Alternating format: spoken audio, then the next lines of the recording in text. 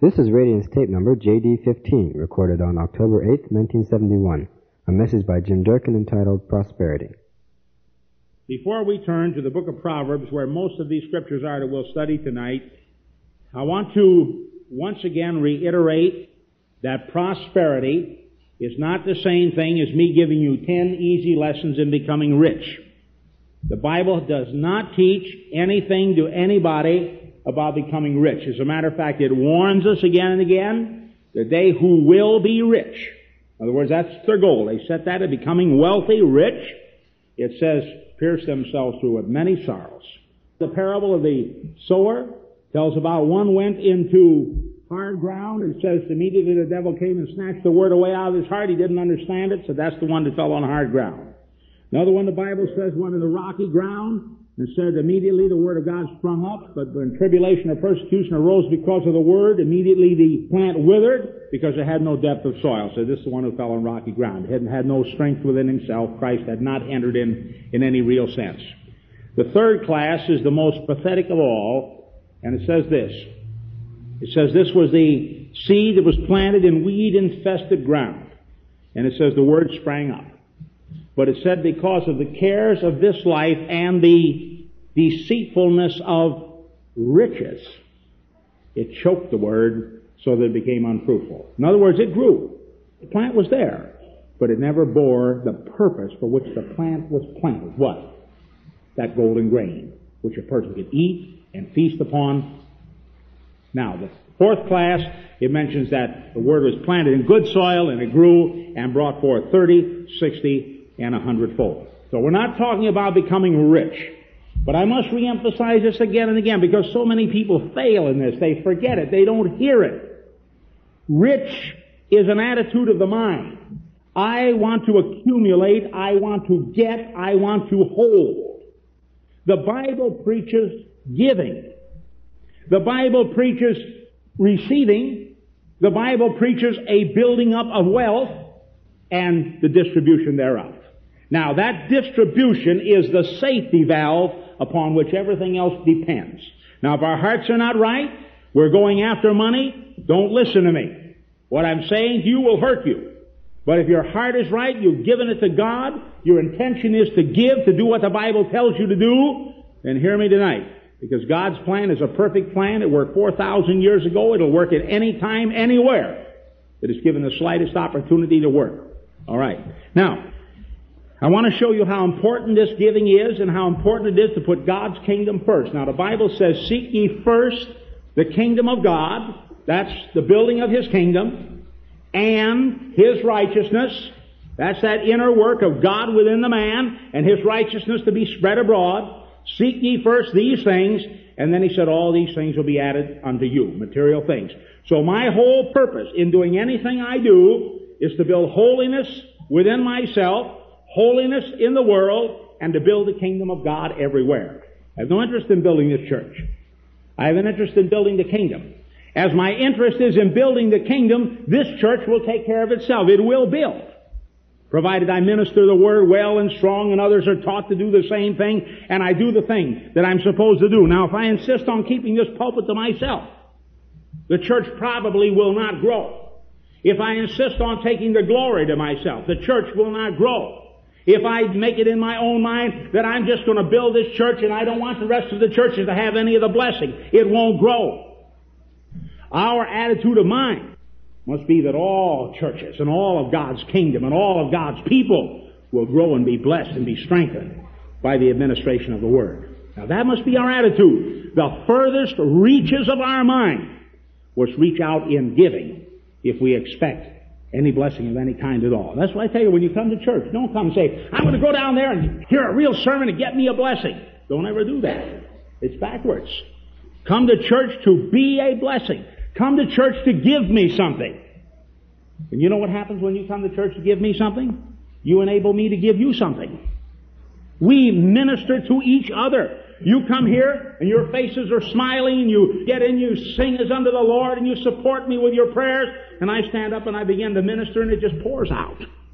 All right, now, turn with me please to the book of Haggai. I'll show you this principle. It's not just New Testament. All through the whole Bible, nothing really ever changes in principle. The Bible says God's the same yesterday, today, and forever. Haggai 1:4. In the 2nd year of Darius the king, in the 6th month, in the 1st day of the month, came the word of the Lord by Haggai the prophet unto Zerubbabel, the son of Shealtiel, governor of Judah, and to Joshua the son of Josedech, the high priest, saying. Now here's the word of the Lord that came. In other words, God now is speaking to the prophet, and he's telling the prophet to speak to the people. Here's what he's saying. Thus speaketh the Lord of hosts, saying, This people say, the time is not come, the time that the Lord's house should be built. Now, in other words, the Lord's house was broken down. The temple was broken down, it was ruined, and the people were saying the time has not come to build the Lord's house. Now, what time was it in their mind? All right, let's see. Then came the word of the Lord by Haggai the prophet, saying, Is it time for you, O ye, to dwell in your sealed houses, and this house lie waste? Speaking of the temple. Now therefore, thus saith the Lord of hosts, consider your ways. Ye have sown much, and bring in little. Ye eat, but have not enough. Ye drink, but ye are not filled with drink. Ye clothe you, but there is none warm. And he that earneth wages to put it into a bag with holes. Now what does it really say? These people were saying it's not yet time to give. It's time to what? To get. And to keep. And to take. And God's saying you're backwards. That won't work. The simple principle of God is give, and it shall be given unto you. Good measure, shaken down, heaped up, pressed down, running over, shall men give into your bosom. So the whole principle of any accumulation we have is for the purpose of entering into the ministry of giving. Now that doesn't mean your goods won't increase, because they will. They'll increase by a natural law, and it cannot help but be that way. You must literally keep giving to keep them from increasing. I'll show you how this works after a while and how God worked it with the Israelites. But let me finish reading here. Thus saith the Lord, now we're at the 7th verse, Thus saith the Lord of hosts, consider your ways. Go up to the mountain and bring wood and build the house. And I will take pleasure in it, and I will be glorified, saith the Lord. Ye looked for much, and lo, it came to little. And when ye brought it home, I did blow upon it. Why, saith the Lord of hosts? Because of mine house that is waste, and ye run every man unto his own house. Therefore the heaven over you is stayed from dew, and the earth is stayed from her fruit. And I call for a drought upon the land, and upon the mountains, and upon the corn, and upon the new wine, and upon the oil, and upon that which the ground bringeth forth, and upon men, and upon cattle, and upon all the labor of the hands. And then it goes on to tell that the people rose up and began to build the work of God. All right, now my constant message to you folks from the very beginning is that our job is to build the kingdom of God. Seek ye first the kingdom of God and His righteousness. Now, any needs that you have will be met if you have in your mind this conscious idea that you have but one purpose: to build holiness upon the earth, holiness in your life, and to reach as many people as you can for the Lord Jesus Christ. In other words, we said it this way: growth, outreach at the same time. Now, this has always been a principle that I tried to teach to you. Along with it, I taught the necessity of the three prosperities. That it's God's will for you to prosper, the Bible says, and be in health even as your soul prospers. In other words, that God wants you to prosper physically. He wants your body to be well. He wants you to prosper spiritually. He wants you to live in victory over sin. And He wants you to prosper materially. That is, He wants to bless you with material goods that you may enter into the ministry of giving. By living above sin, you're able to give of the spiritual force of God. By living above sickness, you're able to labor abundantly in the work of God. By living in financial victory, you're able to give of the material things that are necessary to build the kingdom of God. And God wants these three prosperities in every Christian's life. God has designed them to be there, and He wants them to be there. Now, how come they're not there? Many people are not living above sin. Many people are not well. Many people are not prosperous. Because they have not set their goals so that they are the same as God's goals for their life. And all kinds of people, you say, well, here's what God wants for you. They say, well, I don't really want that in my life. I don't really want that. Now here's what I want. Now do you see, as long as our purposes are against and contrary to the purposes of God, how the church becomes strapped? We must want. I must want. You must want. For ourselves what God wants for us. It is up to me to change my thinking until my thinking lines up with God's thinking. And not for me to know what God thinks and say, well, that's nice that you think that, Lord, but here's what I think. God is not interested in what I think. He says my ways are not His ways. And His ways are as high above my ways as the sky is above the earth. His ways are different from our ways. My ways, self-centered. My ways, to get what I want. But what God wants of me is to adapt my thinking so that my thinking disappears and the mind of Christ takes over in me, and I think the thoughts of Christ Himself. And that's what Paul said in the Philippians. He says, as incredible as it may sound, we think the thoughts of Christ. And that's what God wants in our lives. Now, let's see what the Bible has to say on this remarkable subject. Remarkable, I say, because most people don't understand it at all. They have no concept of what God's talking about. I'd like you now to turn to the book of Proverbs. And I want to show you how God links up the words work, righteousness, prosperity, and He links up the words sloth, sluggard, sin, and poverty. Ties them up all together. Then when I get into how to prosper, then I'm going to really cause a riot, because I'm going to tell you something that's really going to shake you up good. Turn with me now to Proverbs, the 3rd chapter, verse 9 and 10. Honor the Lord with thy substance, and with the first fruits of all thine increase. So shall thy barns be filled with plenty, and thy presses shall burst out with new wine. Now, honor the Lord with, what does the first fruits mean? Yes, as soon as you get it, here it is. Now you've gotten something. What is the first thing your mind does? All right, you're holding something that the Lord has given you. Let's say He's placed this in your hand and it's something of value. Let's say it's a box of money. What should you immediately do and look at that? Say, look what I got. Wow! Right? Say, I recognize, Father, that this is what you placed in my hands. And now, Father, with the first fruits of this, I honor you, Lord of all heaven and earth. Now, in the Old Testament, we'll see in the book of Malachi, it talks about tithing. The New Testament is not that principle at all. Tithing is not a New Testament principle. It's an Old Testament principle, although it's a good guideline and a good one to follow.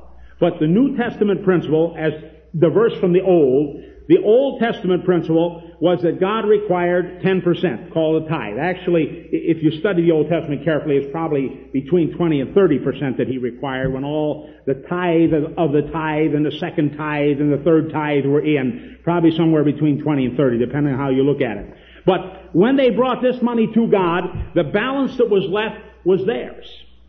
See, this is God's, this is mine. But the New Testament was a different principle.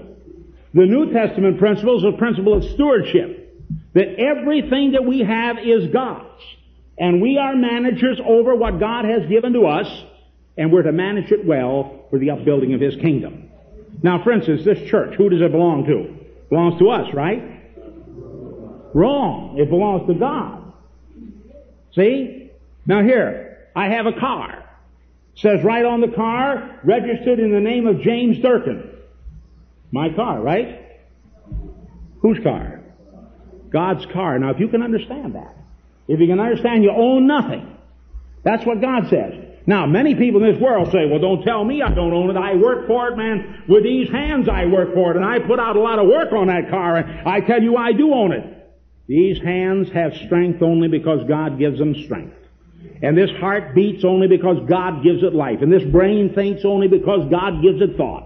And the minute that He removes one tiny little bit, at that moment this body crumples and I'm no more. Whatever you have, the Bible said, you have received it. And if you have received it, why do you act as though you had not received it? Here's a man with a brilliant mind. And he said, well, buddy, I got where I got because I got a brain I can think. Did that man come into the world with no brain? And he went around someplace and he said, I know what I'm going to do. I'm going to go around and get me a brilliant brain. And put all the pieces together and stuck it in there. Or did God give him a gift of a brilliant mind? It was the gift of God that he had a brilliant mind. Or he has strong arms or skillful. Now truly, a person who's developed a skill has also developed a skill. And a person should have credit for the development that they have done. But without that divine talent and divine coordination, you take a man that becomes a skillful surgeon, and he says, oh, how skillful I have become. If God had not placed into him that remarkable super degree of coordination, that ability between eye and hand and brain to work, that ability of coolness or whatever else had to be there so that he could develop it, that man could never have been a surgeon. And all that has to happen, if he doesn't think that's right, is for God to touch one part of that body, and that extremely steady hand begin to, and he's all finished. All of the years of work, all of the labor, all of the training, all of the brain, all of the knowledge, it's done. And this practice has come to an end because of just that.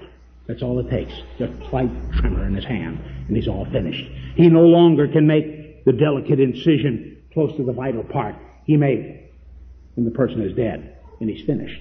Whatever you have, it has been and is the gift of God. Recognize that it belongs to God. Recognize that your body is God. Recognize that your property is God. Everything that you ever will have, it belongs to God. And give it to Him totally, completely, and absolutely. And hereafter, think of yourself only as a manager of God's property. You own nothing. You own nothing. And what a remarkable freedom that is. Oh, hallelujah. Just totally free. You may have $50 billion worth of property, and it has no hold upon you at all. Has no hold upon you. That's what Frank was talking about. He was afraid if he got something that he would become an oppressor. That's when money has you. That's when money has you. But if God has you, then you can have money, and you'll only give it for the glory of God, or do what you have to do with it to build up His kingdom. All right. Now turn with me, please, to Proverbs, the 6th chapter, and start with verse 6. And I'm going to read from the 6th to the 11th. Go to the ant, thou sluggard, consider her ways, and be wise, which having no guide, overseer, or ruler, provideth her meat in the summer, and gathereth her food in the harvest. Now, she's providing her meat in the summer. She's providing more than she needs. All right, 6 to 11. Let me read it to you, please. 8th verse now. Provideth her meat in the summer, and gathereth her food in the harvest. How long wilt thou sleep, O sluggard? You know why they call it a sluggard? Where that word come from, sluggard? From a slug, that's right. You ever watched a slug? You'll never see the slightest move. That's right. And finally, if you watch for an hour and a half or 2 hours, he sometimes will move from this position to this position. Okay, now let me read it, now that you understand what a sluggard is. All right. How long wilt thou sleep, O sluggard? When wilt thou arise out of thy sleep? Yet a little sleep, a little slumber, a little folding of the hands asleep, so shall thy poverty come as one that traveleth, and thy want as an armed man. All right. Now turn with me, please. Proverbs, the 8th chapter, and the 14th verse. Counsel is mine and sound wisdom. I am understanding, I have strength. By me kings reign, and princes decree justice. By me princes rule, and nobles, even all the judges of the earth. I love them that love me, and those that seek me early shall find me. Now he's talking here about wisdom. Counsel is mine, wisdom. If you read it back, you'll see that's what he's discussing. I love them that love me, and all those that seek me early shall find me. Riches and honor are with me, yea, durable riches and righteousness. My fruit is better than gold, yea, than fine gold, and my revenue than choice silver. I lead in the way of righteousness, in the midst of the paths of judgment, that I may cause those that love me to inherit substance, and I will fill their treasures. Now the Bible here is linking wisdom, God's divine wisdom, and material blessing together. You'll find this all through the Bible. Those who did received. The parable of the talents is simply a restatement of the same basic principle. Now, Let's turn to, please, the 10th chapter, verse 4. He becometh poor that dealeth with a slack hand, but the hand of the diligent maketh rich. If you want to get the job done, what kind of a hand should you apply to your labors? That's what these muscles are for. Amen. If there's a load to lift, get down there and plant your feet where they need to be. Get your hands bit into the metal or the thing that you have to do and begin to heave at that load until you can move that thing where you want that load to be put. Now, the Bible says at this 4th verse, if we deal with a slack hand, we will become poor.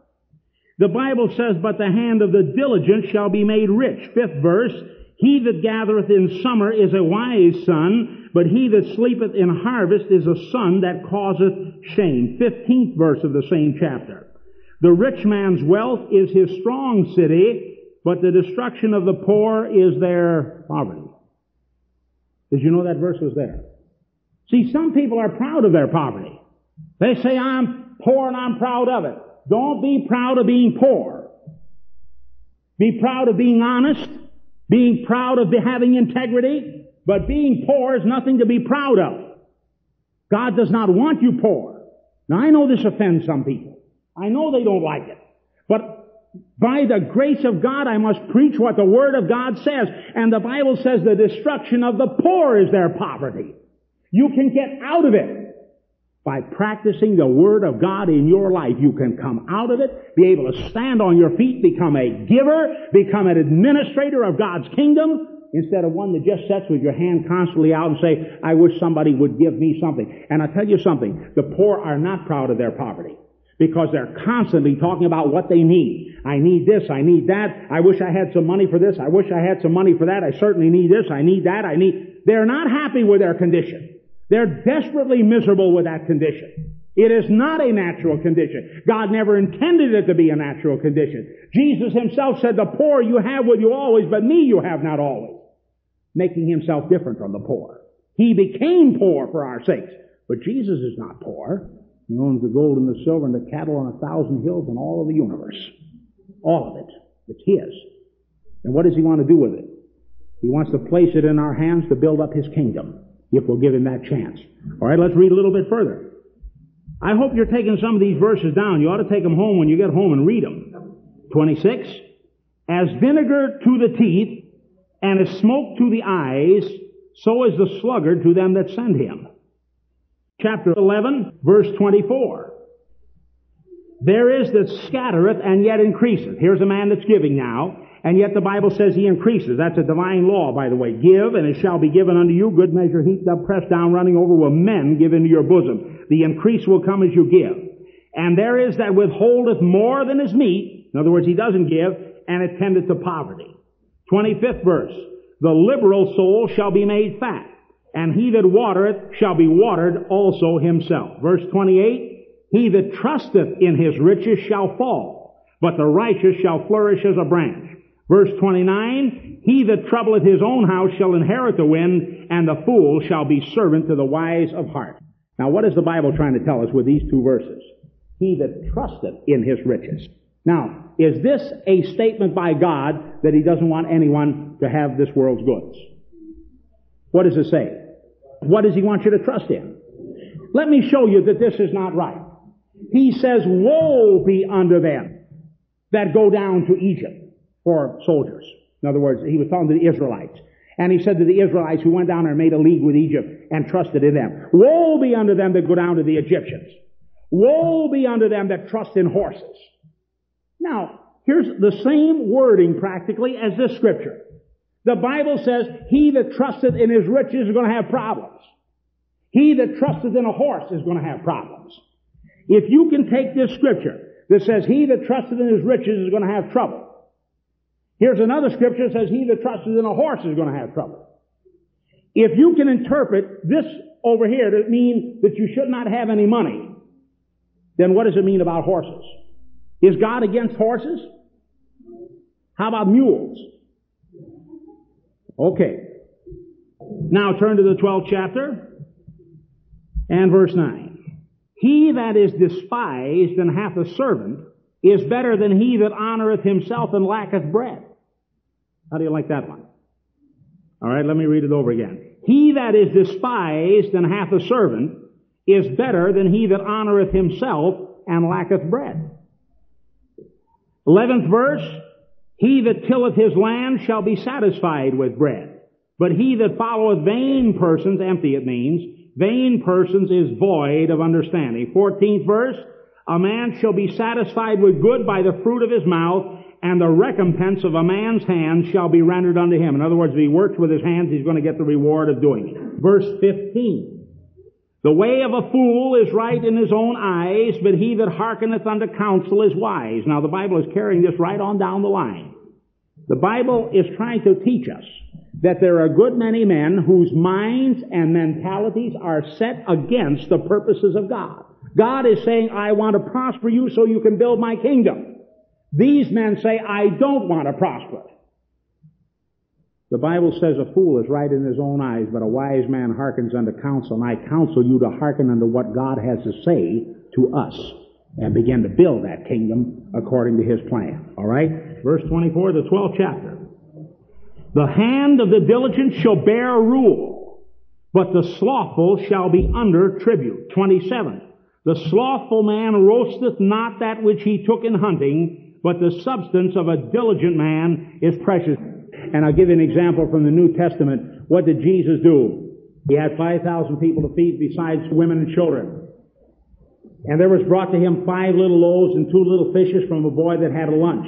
Jesus took these things and by a miracle he multiplied them so it fed the 5,000 people besides the women and children that were there. And we got all finished. Remember, it didn't cost Jesus 1 cent to multiply that bread and fish. He just simply break it like that. And they just, not a cent did it cost. He didn't charge anybody for it. It didn't cost him anything. And yet when he got done, he gave his disciples a peculiar order. He said, gather it up that there be not a fragment lost. Gather it up. Now I'm telling you something, it bothers me when I see food wasted. It bothers me when I see clothes wasted. It bothers me when I see money wasted. It bothers me when I see anything thrown away or frittered away or fooled away. Because the Bible says the substance of a diligent man is precious. But the slothful man, he throws everything away. And then he wonders why he's poor. And then when he is poor, he brags about being poor. There's nothing to brag about in that.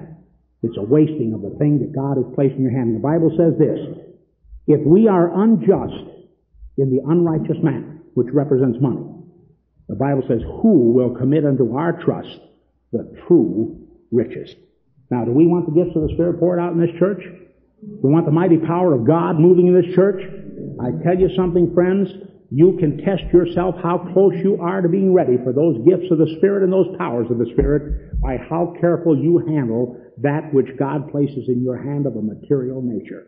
If you're wasteful of it, if you're squandering of it, if you don't care anything about it at all, that is contrary to the purpose of God in your life. And you must learn to be thrifty and to be careful. Now, I'm not talking about being stingy. I'm talking about giving with an abundant hand. Oh, give for the glory of God. But don't waste it, because when you waste it, you don't have it to give. You've merely wasted it. And you're making somebody else rich. Because when God sees us being careful and taking the things that are in our hands and using them in a careful way, then God says, that person can be trusted with the wherewithal to build my kingdom. He's not going to squander it, and he's not going to fritter it away. Proverbs 13, verse 4. The soul of the sluggard desireth, and hath nothing, but the soul of the diligent shall be made fat. Now, that's similar to a scripture that we've read before with one little variation to it. It says, the soul of the sluggard desireth. Now, believe me, I've seen people who wouldn't work, and they were constantly saying, I wish I had. They wouldn't work, but they said, boy, I sure wish I had better food. I sure wish I had better clothes. Why doesn't somebody do something about this problem? I sure wish I had a cleaner bedroom. I sure wish Most of those things could be remedied by what method? Sure, just get up and go to work. Take care of it very simply, very easily. The Bible doesn't have much to say about a slothful man or a sluggard, except bad things to say. But he has a whole lot of good things to say about the diligent, hard-working man and woman. As a matter of fact, I say to you that God placed work in the Garden of Eden long before man had ever sinned. The Bible says God placed Adam and Eve in the garden, this beautiful garden with fruits and herbs and wonderful things all over. And he gave them a command. They were to do what? to dress it, and to keep it. My, don't you know, did that fruit grow on the trees? And then what would happen to the fruit when it got a certain size? Fall off. Right. You see, there was work to do even in the garden. They didn't have the weeds fighting them, and they didn't have to fight that kind of problem. But they did have a problem with things that grew, and something had to be done with it. They were to dress the garden, and they were to keep it. And God had planned that to take place, that even in the beginning, man would have useful, important work to do. And no man can long function well who refuses to work. They become aberrated and twisted out of shape. Work is a necessary part and parcel of man's whole growth. And when he learns how to direct it, it's tremendous what can be accomplished by a group of people with a common vision who work for that common vision. 8th verse. The ransom of a man's life are his riches, but the poor heareth not rebuke. In other words, the poor doesn't hear that. They say, oh, well, somehow it'll be all right. No, it won't be all right. It won't be all right. It says the prudent see trouble coming and they protect themselves, but the foolish pass on and are punished for it.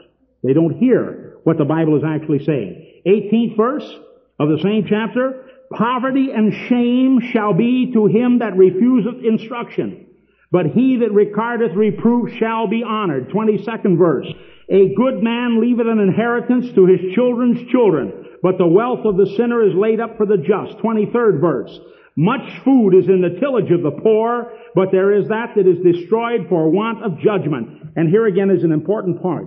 What the Bible is saying here, there's much food in the tillage of the poor, but you also need something more than that. You need good business sense in order to be able to hang on to it. Now, a good many people go out and work, and they get money, but they've never learned how to budget their money. And the minute they get $1 in their pocket, what's the first thing they have to do with it? Run right down and spend it. Whereas they ought to stop with that $1. Stop and say, Lord, this is your gift to me. And I tell you something, the minute that you would actually stop and say that, something would come in you and say, then use it carefully. This is your gift to me, Lord. What would you have me do with it? Here's the first fruits to you, Lord. Now the balance of it, show me how to use it well. We say, well now, let's see what should be done with this money. And our whole attitude toward it would change. We would begin to use it instead of abuse it. See what I'm talking about? There's an art to learning these things, and it's in the Bible. If you study, the Bible says, study to show yourself approved unto God, a workman that needeth not to be ashamed, rightly dividing the word of truth. The righteous eateth to the satisfying of his soul, but the belly of the wicked shall want. 14th chapter, verse 4. Where no oxen are, the crib is clean, but much increase is by the strength of the ox. How many of you would like to clean up an ox crib? You know what an ox crib is? That's where the ox lives. And he gets manure all over everything. He tramples into it and smears it all around and eats, and some of it spills on the ground. He gets that all trampled in, and you have to clean up the ox crib. How many of you would like that job? I wouldn't like that job. I wouldn't. You would like that? Well, some would, because they like working around animals. But I wouldn't like it. I wouldn't like it. But if I had a farm, now this is back before the days of tractors. If I had a farm, I'd make sure I had an ox. Much increase is by the strength of the oxen. Now, can you imagine me? Here I get out in the morning and I say, boy, I'm sure glad. I get out there and I go to my ox crib. See, I got rid of my ox because I got tired of cleaning up that mess. And so I got rid of that guy. Man, he's a real pest. And so on Saturday night, I got rid of him. And Monday morning, I'm ready now to go out and plow my field. And I walk out there and there's my fine, clean crib. And I look at it and I say, boy, Durkin, you really pulled a smart one this time. Look at that clean crib. No more cleaning up of dirty ox crib. You've really done it this time. Wonderful. So then I go out there and I get in the field. I get on my plow and I barrel down to it and I go, oh, boy. Let's get the ox back. You know, that's what work is sometimes like. Did I get up in the morning and pull an old dirty work shirt on? Take the shower, that's okay. Pull an old dirty work shirt on, old dirty pants on, old dirty shoes, and go out and work hard for the day. And I come home and I'm dirty and smelly. I take another shower, that takes care of all of it. I put on my clean clothes and I walk out. But at the end of the week, I have a paycheck. 14th chapter, 4th verse. Okay, we read the 4th. 20th verse now. The poor is hated even of his own neighbor, but the rich hath many friends. 23rd. In all labor there is profit, but the talk of the lips tendeth only to penury. 28th verse, in the multitude of people is the king's honor, but in the want of people is the destruction of the prince. Have you ever heard people say, brother, all we want is just a nice little small church where there's a few of us that have the same thoughts together and the same mind, and we can all come and worship the Lord all together. And have you ever heard anybody say that? That's wrong. How large a church do we want? Well, I'll tell you how large I'd want one, extending all the way from Eureka to China and back again. That's right. I want one that's worldwide, and that's what God has ordained to build. But you know how we can help Him build it? By letting Him prosper us to get on with the work.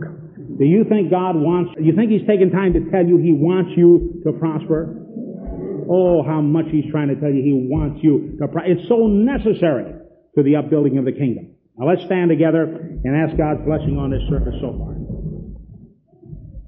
Heavenly Father, we thank You for the divine revelation of Your Word. Lord, our eyes are blinded to truth, and Satan could trick us so easily. He could deceive us and lie to us, and we're taken up in his lies. But Lord, when we read Your Word with an open heart, Your message comes out loud and clear and sounds out to us. Now, Father, I pray for every person in this church that they grasp the vision of what we're talking about.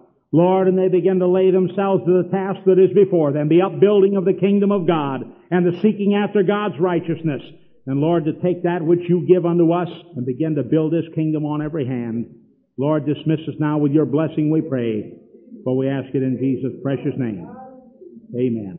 The name of this message is The Prosperity of the Godly. Deuteronomy 8:17-18. Now I'll turn to it in just a moment, but I want to read the basic aim of this section. Is the righteous prosper because of the blessing of God? Now remember, the blessing of God is what produces prosperity for the Christian. We cannot do as the unsaved do. We cannot manipulate and trick. We cannot deceive and lie. We cannot pull off things. However, I do want to be quick to say this, that many of the unsaved do not do those things either. They prosper because they act out very right principles. But in many people's minds, the idea is there that people who are not saved prosper because they do tricky things. Some do tricky things. They normally get caught up sooner or later and they go to pieces as a result of that. However, some do prosper, the Bible says, by bringing wicked devices to pass. For instance, a dictator of a country would take over the country, oppress people. He will grow very wealthy, maybe as a result of that if he doesn't get killed. But in terms of prospering, outward aggrandizement or wealth, it would seem that he is prospering. But the majority of people who prosper for very definite right reasons. Now, so the righteous prosper, and I want to deal strictly with the righteous here today. They prosper because of the blessing of God. Deuteronomy 8:17 and 18 reminds us of where the blessing comes from. And I'm reading here, otherwise you may say in your heart, my power and the strength of my hand made me this wealth. But you shall remember the Lord your God, for it is He who is giving you power to make wealth, that He may confirm His covenant, which He swore to your fathers, as it is this day. Now, 2 or 3 things are important to look at here. Number one, the Bible says, as we begin to prosper, a very real danger begins to take place in our lives. Satan comes along and says, are you not magnificent? Here you are prospering, and you're doing this as a result of the power of your own hand. You're very wise, you're very clever, you're very smart. And if we're not careful, we'll actually begin believing those things and believe that it is our own wisdom, our own power, our own strength which has caused us to prosper. And God is very quick to say, do not get caught up with that. That is not what causes you to get wealth. Then it goes on to say, it is God who gives thee the power to get wealth. He keeps your brain functioning, your hands strong, you're able to think and to be emotionally sound. That is what causes you to prosper, not your own cleverness. Now, that does not mean we should not study and master our trade or our business, our profession. We should be the best of what we can be. But you can be the best of everything that you could be. You can know more than Solomon himself, and if God's blessing was not on your life, then you would still not prosper. If He did not allow you to prosper, it'd be impossible for us to prosper. So, You shall remember the Lord your God, for it is He who is giving you power to make wealth. Now the next point I want to make, I'm reading it right here, that He may confirm His covenant. You understand from this scripture, you should take it and read it, that the power to grow prosperous is a part of God's covenant toward His people. This is one of the things that's very difficult for me to understand, though I was caught up in the trap many years myself. And the idea is that Christians, good Christians, should be poor. And the poorer you are, that's a sign of the better and better Christian that you really are. There is nothing in Scripture that ever indicates anything like this at all. There's nothing in Scripture that says if you do what God says, you'll be rich. But it definitely says over and over, you will prosper, and it makes the reason why you will prosper because of the covenant which God has made with His people, and He wants to confirm that covenant to us and bless us. Now, it's a strange thing that on the one hand you will sit down with a Christian group, let's say, depending on what their basic understanding of the Word of God is. And you will say, well, it would be a good idea if you would build something like this or add this division or cause something to grow here or make it. And they will say, well, we don't have the money to do that. Well, I say, in my mind, see, I want to say this. I never do because I don't want to hurt anyone's feelings unless I have an opportunity to teach. But what I really want to say is, why do you mention the word money? Because if God didn't want you to have money, and He has commanded us to go into all the world and preach the gospel to every creature, to establish churches, to build congregations, to send people to the ends of the earth, to fill the whole earth with His glory, to just broadcast His name abroad and everywhere, to print literature and publish the gospel. That's what He's commanded us to do. If that did not take money, see, in other words, God wants us poor. But on the other hand, God says, I want you poor. I don't want you to have any money. I want you to be really good Christians. The poorer you are, the better you will be. And on the other hand, I want you to do all these things. So then, something here is an impossibility. If God wants me to have no money, but all of these things cost money, something is wrong here. Either God will have to counterfeit it in heaven and drop it down on me, or He will have to cause other people who evidently are not under that stricture to remain poor. They must go out and prosper and bring the money in so I can remain poor and yet do all of the things that God is telling me to do. See, now when you really begin thinking about it, you say, well, that's ridiculous. Of course God would want us to have money because it takes money to do these things here. See, any time that I have to go to another city, there are examples in the Bible where God literally has picked people up and translated them through the air and they ended up 15 miles away.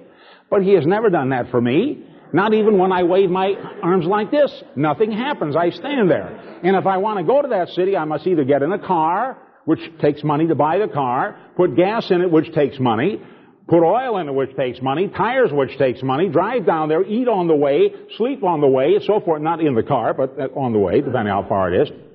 All of it takes money. So I've come to a very simple conclusion. God wants me to prosper. See? And then when I read it's also part of His covenant, I say, all right, Lord, then I see that You're making it a very important part of Christian experience that we should then prosper. See, now you need to clear your mind of the cobwebs that would hold you in a place where we cannot do the work of God that we really wish to do. All right, so I read this again. Otherwise, you may say in your heart, my power and the strength of my hand made me this wealth, but you shall remember the Lord your God, for it is He who is giving you power. Now, why would He give you power to do something He doesn't want you to do? See, again, we just get ourselves in these funny boxes as Christians. God said, I'm giving you power to get wealth. Well, I wish you hadn't have done it, Lord, because I know you want me to stay poor. Well, see, again, the whole thing, impossible. He is giving you power to make wealth, that He may confirm His covenant, which He swore to your fathers, as it is this day. Now, I put here the righteous prosper because of the blessing of God. Next point, who are the righteous? Well, 1 John 3:7 says, little children, let no one deceive you. The one who practices righteousness is righteous just as he is righteous. Now, who are the righteous? The ones who have received Jesus Christ into their heart and they are practicing His teachings.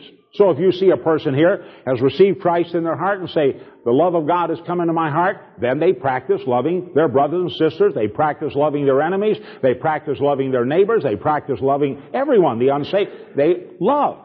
They care. They do good works. They follow after the footsteps of the Lord Jesus Christ. The righteous, the Bible says, let no one deceive you. The man who is righteous practices righteousness. See, it isn't like I do all these hellish things, but I'm righteous because I belong to a church, or I'm righteous because I spoke the credo, or I'm righteous because I believe. We are righteous because we've received Jesus, and as a result of it, we practice righteousness. In other words, we practice honesty, we practice integrity, we practice love, we practice right living, we practice right thinking, we practice right speaking. We practice those things, and we do not have a secret life over here where we practice sin. If we practice sin, the Bible says that man is a sinner. See, no other way about it. If I practice sin, I'm a sinner. If I practice righteousness, I'm what? Say it. I'm righteous. Now say it. Righteous. See, that's the word. Practice righteousness, you are righteous. If you do not, then you are not. Now, second point. What is the blessing of God that produces prosperity? Well, number one, they have received Jesus Christ as their Lord. Now, not just Savior. They've gone beyond that first step. See, when I receive Jesus Christ as my Savior, that makes sure my sins are forgiven, that transforms my inner life. I am saved. See, here I was going down this wrong road which leads to destruction. Now Jesus has come into my heart, my sins are forgiven, and I am saved. But here I am like, now what do I do? Where do I go? What do I do? What do I say?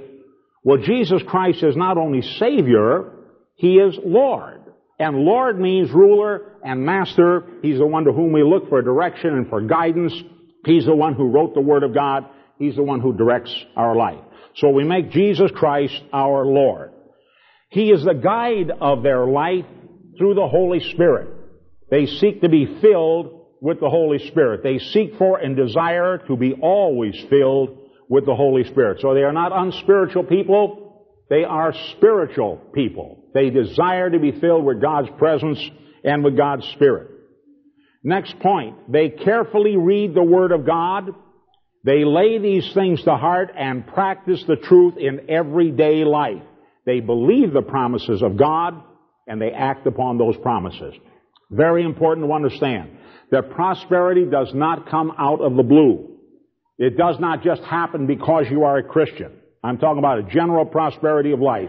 That is to prosper materially, to prosper physically, that is to be in health, and to prosper mentally and emotionally, that is our soulish area, and to prosper overall in the spiritual area. These things do not happen simply because you go to church. They don't happen simply because you are a Christian. They don't happen simply because you're a Christian for a long period of time. They happen as a result of you cooperating with God. The Lord has given me some interesting examples concerning myself. This last one is weight loss. Now, in order to gain that weight loss, over the years, I've had different people, well-meaning, really a good heart, come to me and say, I believe God has given me the answer to your weight problem. Here I weighed a great deal. Many of you know who've been around for some time. Some of you may be newer. And I weighed a great deal, much more than I do now. In any event, these people would lay hands on me, again, in sincerity and honesty, and they would rebuke the fat cells, and they would rebuke the fat demon, and they would rebuke the fat, so forth and so on. But I never lost weight. I kept on gaining weight. See, it was not a question, oh boy, I loose you fat cells in the name of Jesus and they all disappear. Any more than simply being a Christian, God will counterfeit money in heaven and drop it down on our head. He doesn't do that either. If I am emotionally unsound, just simply being a Christian doesn't make me emotionally sound. It is the practice of the Word of God. So when I got with the people who were helping me, which includes Jim Singh here and his wife and others and so forth, which helped me along, and the elders, which were such a help to me over the years in helping me and instructing me and encouraging me and praying for me, and you folks, how you stood behind us and worked with us. But until I actually began to personally cooperate with God. Now, God always wants us healthy.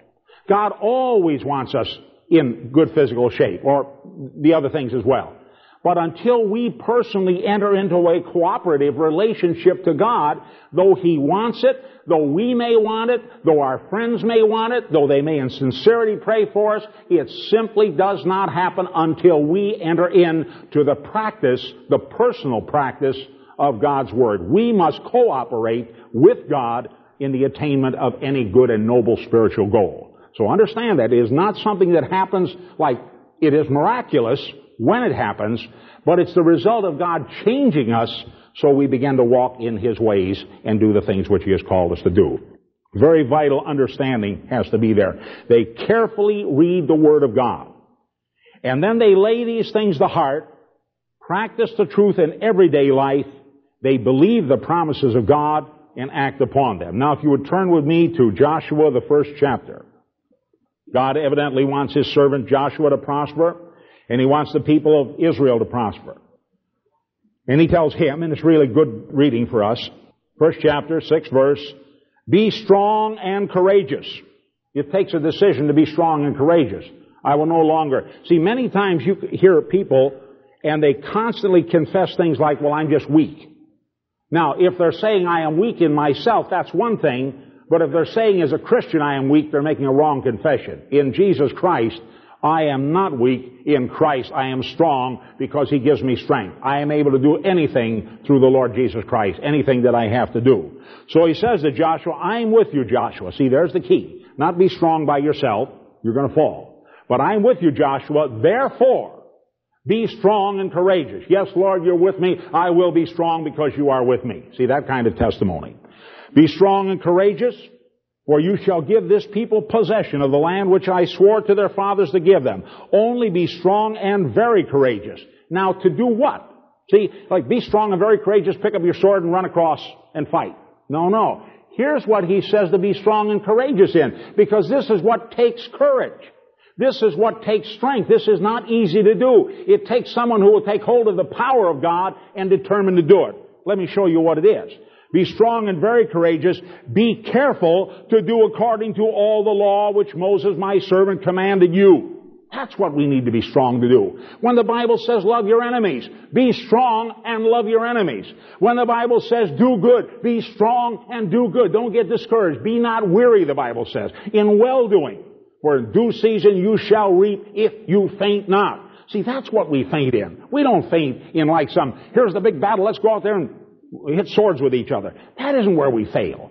We fail in the basic area of life, doing what God tells us to do. Be strong and courageous and do my word. Now, going on reading here, as Moses my servant, do not turn from it to the right or to the left, so that you may have success wherever you go. This book of the law shall not depart from your mouth, but you shall meditate on it day and night, so that you may be careful to do according to all that is written in it, for then you will make your way prosperous, and then you will have success. Have not I commanded you? See, it's all tied up with being strong and courageous to do God's word. What is the word telling me to do? Lord, I will do it. The thing that transformed my life some 30 years ago, when my wife and I were separated, divorced. No chance of getting back together as far as any earthly thing that we knew. I was out of the ministry. I was finished. I was working in a sawmill and not doing too well at that, working as a janitor in a sawmill, and all hope was cut off. Got down and remonstrated with God. Why, God, is this happening to me? I know you're real, but you're not real to me. You say this, but it doesn't happen. Then God says, behind everything in my word, you've added 3 words of your own. Those words are, but we know. But we know. Here, I'm preaching, and the Bible says this, but we know. You can't really do that. You must be this way. And the Bible says this, but we know this isn't true in our day, and it was this happened. And I literally did away with the Bible and substituted my own personal thinking for it. No wonder I was where I was. I was not prospering. I was not in health. My emotions were not sound, and spiritually I was in the pits. Now what changed it? God said, henceforth, I want you to do my word. Even if you don't understand it, do it. And in the doing of it, you'll come to know what it means. And I rose up from that place and said, God, help me. I'm going to read this book again, and I'm going to do what's written in the book by your grace. And if I blunder and make a mistake, teach me from it, Lord, and I'll get up and try it again. I'll keep on trying it until it's pleasing to you. And the result of it is my wife and I are back together, and God gave us a ministry and a people to work with and a work to do, and the blessing of the Lord has never stopped from that time unto this time. See, this is what we need to be strong and courageous. If it had been somebody, okay, Jim, I'm out here and we're going to have a fist fight out here. Oh, I was handle that. Oh, well, I'll walk right out here and we'll have a little. See, that isn't what he's speaking about. He's speaking about strong and courageous to stand up to the temptations of the devil and the pressures of life and do what God's Word tells us to do. That's the secret of success. Then he says, you do that, no man will stand before you all the days of your life. I will be with you, says God. See, hallelujah.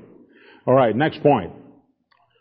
They honor God continually. Honor is very important to God. You know, well, what's God need all that honor for? because He deserves all that honor, and it's the only thing that keeps us in a right relationship to life itself. If I put God in His right place, everything else is in its right place. Let me read this. God is speaking to the nation of Israel. They were in real trouble here, and they were remonstrating. Why, God, haven't you done this, and why haven't you met our needs, just like I was so many years ago, and God speaks to them.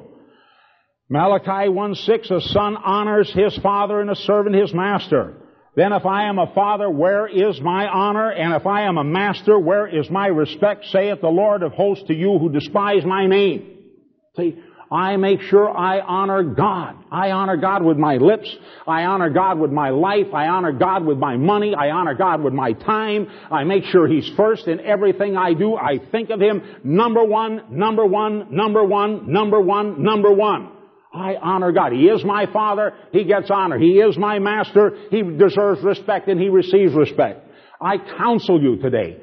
Think over these points. It would be a wise idea to get this particular outline. Go over in your life. If there are things happening in your life and they're not successful, not blessed, not as it should be, go over in these things and say, oh, I'm not doing that. Oh, there's another one I'm not. There's another one.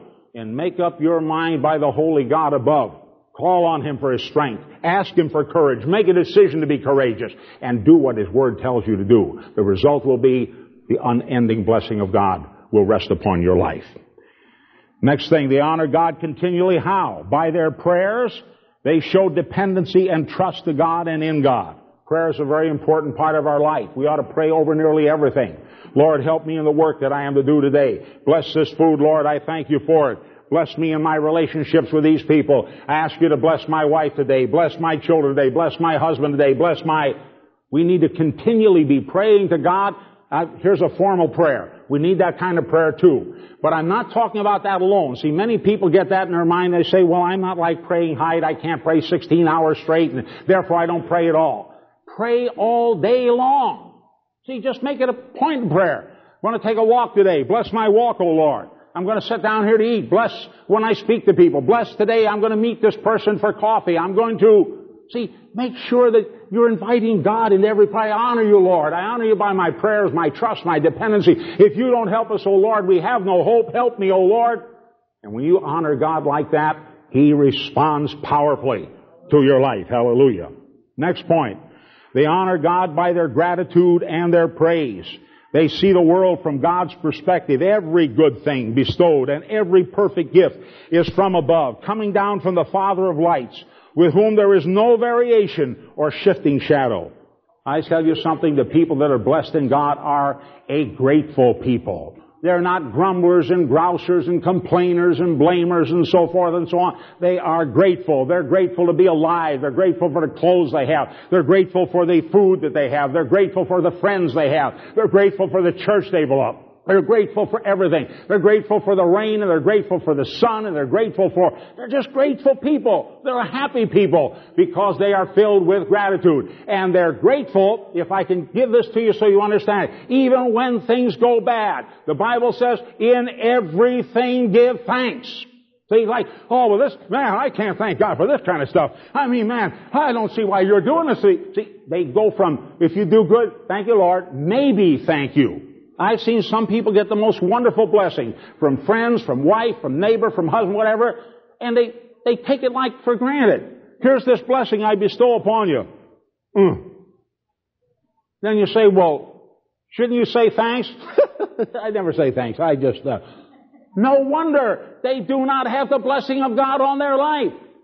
Thank you should be a word on the tip of our tongue. I'm grateful. Thank you. I'm glad I know you. It's good to have you for a friend. I'm glad you're my father. I'm glad you're my mother. I'm glad you're my daughter. I'm glad you're my son. I'm glad you're my brother. I'm glad I'm in this church. I'm thankful to God for. See, they're grateful people, happy people as a result of it, and very thankful people. Hallelujah. That God would even pick us up is a miracle, but that He continues to live with us and care for us. They're thankful people. Now you watch. If you could tune in to the home of people that are having tremendous struggles in these areas, you know what you would hear? You would not hear what I just said. You would not hear, oh, I'm thankful to be alive. I'm thankful for God. I'm thankful for the ministry. I'm thankful for church. I'm thankful for my friends. I'm thankful for this city. I'm thankful for this house. I'm thankful for this food. That's not what you'd hear. You would hear us, I don't understand why other people have things and we don't have anything. And I tell you, that church down there is really full of this, and other preachers down there. And we did it for years until we filled our house with hell. Until I got to the place where I said, no more, oh Lord, and my wife said, no more, oh Lord. We're going to be thankful, grateful, happy people. And it began to change everything that we touched as a result of that. Hallelujah. Thankful. They honor Him and praise for little blessings as well. Here's the place where we can goof off pretty bad. The Bible gives a rebuke. Zechariah 4:10 said, do not despise the day of small things. This is a place where God gives us a little thing. Here's a little blessing. Some child comes up and says, I have a picture for you, Mr. Durkin, that I made. And it's not such a hot picture. I mean, you're talking about, looking at Monet or Rembrandt or something like that. But for them, they thought of, I'm going to make this for Mr. Durkin, because I love him.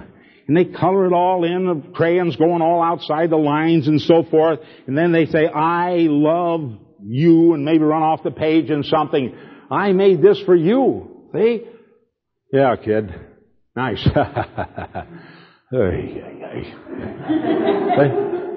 Thank you. Wow. Somebody loves me. You realize what a treasure that is? Somebody loves me.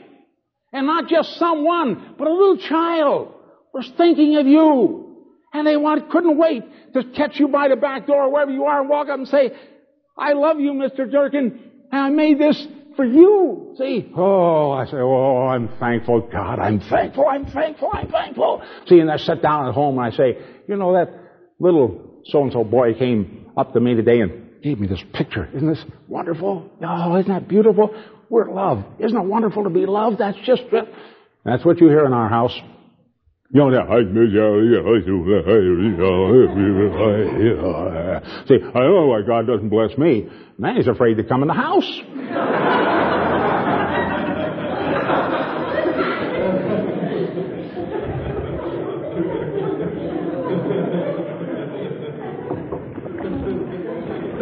Not really. He's in there anyhow, but pretty hard to feel Him, I'll tell you that.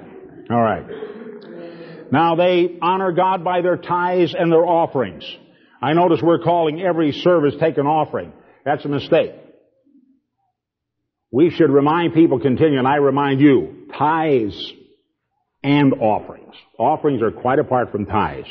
So they honor God. It says here, Proverbs 3:9 and 10, honor God from your wealth and from the first of all your produce. Result, so your barns will be filled with plenty, and your vats will overflow with new wine. Now, there's a very important connection between tithing and genuine prosperity in every part of your life. There's no way to disconnect these things. I'm going to read here in Malachi 3, the next verse that I want to read, Malachi 3, 9 through 11. By the way, this is the same book where God speaks to the people of Israel and says, if I am a father, where is my honor? If I am a master, where is my respect? You have not honored me. And they asked him, where have we not honored you? And he said, you bring defiled food and put it on the altar. In other words, he told them what kind of food to offer him, what kind of lamb to offer him, and he said, the first and the best of the flock you offer to me. Then I will bless everything else that you have. And what they had been doing is finding the blemished lambs and the rotten produce and bringing it in and said, this is good enough for God. The rest of it we have to keep and eat for ourselves. God said, you are not showing me respect and honor. See, it's the way we put, for God, this is plenty good. But for me, I want the other way around. See, give to God the best. And if you give to God the best, in the end, you'll have the best too. God will make everything that you touch be blessed. Malachi 3, 9 to 11. Read these words. You are cursed with a curse, for you are robbing me, the whole nation of you. Bring the whole tithe into the storehouse, so there may be food in my house. And test me now in this, says the Lord of hosts, if I will not open for you the windows of heaven and pour out for you a blessing until it overflows. Then I will rebuke the devourer for you, so that it may not destroy the fruits of your ground, nor will the vine in the field cast its grapes, says the Lord, and all nations shall call you blessed, for I will make you a delightsome land. I tell you something, our house is blessed because I know how to tithe. I make that a practice of my life, and I do not fail in that obligation before God. As a matter of fact, I tried to follow. I haven't done it perfectly yet, but I read years ago the Letourneau story. Now, the Letourneau story is a remarkable story. It's not for everyone, or maybe it is for everyone. It's a matter of faith. But R.G. Letourneau, gone on to be with the Lord now, he is a man who started out some $50,000 in debt in the days when $50,000 would be like $500,000 or maybe even more. $50,000 in debt. He was a earth-moving contractor, leveled ground, prepared it for construction, so forth, highway builder, and also dabbled around in making earth-moving machinery. You know, he'd weld something together, and he was trying to make a better, improved piece of machinery. $50,000 in debt. He understood this truth about tithing. God opened his eyes to it, and he said, God, from now on, I'm going to make you my partner. I'm going to give you the first dime of every dollar. The first dime of everything that I have belongs to you, O Lord. And I am going, and then he told God the things that he would do. I'm going to tithe, and I'm going to give offerings beside that. After a period of time, he is out of the $50,000 in debt, and he began to prosper very greatly. One night he was praying before God. He was prospering so greatly, and he said, Lord, I'm not designed by you to be a basket or a dam to stop up the money, the blessing that you're giving me. He said, you blessed me and I have more than I could possibly use. I'm going to now make another covenant. I'm going to give you 20% of my income. He kept on doing that over the years until he gave finally in writing. It was a contract to his great earth-moving company to manufacture the equipment that he had and all the ramifications of it. 90% of the stock was put in the Lord's name, and it was given to all of the uses of the Lord. He lived on 10%, and believe me, that 10% was more than most of us make in 5 lifetimes. I mean, I want you to understand how greatly God desires to show his mighty blessing to those who will trust him and do according to his word. Tithes and offerings. Honor me, God says. I will open up the windows of heaven and pour you out a blessing. There will be no room to receive it. I will rebuke the devourer. I will make you a delightsome land. I will.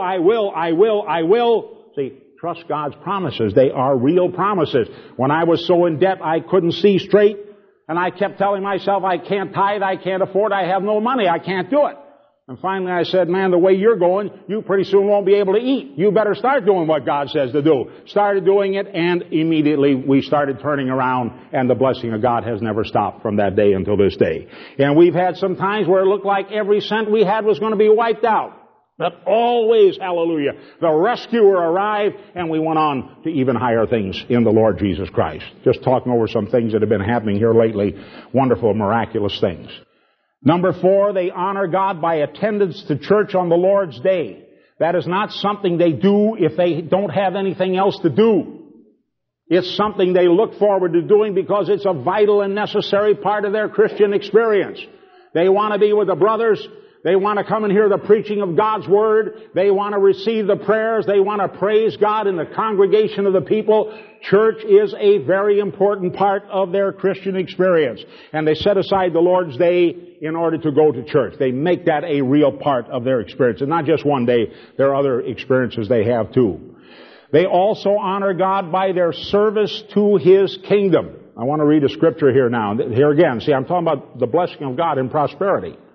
They honor God by service to His kingdom. They just don't go to church and sit there. They're not spectators in something like, I'm looking back here and the preachers are doing their number and the elders are doing their number and the secretary is doing hers or his. Not that. They're vitally serving in the kingdom of God also. Haggai 1, I'm going to read verses 2 through 14. Who is left among you?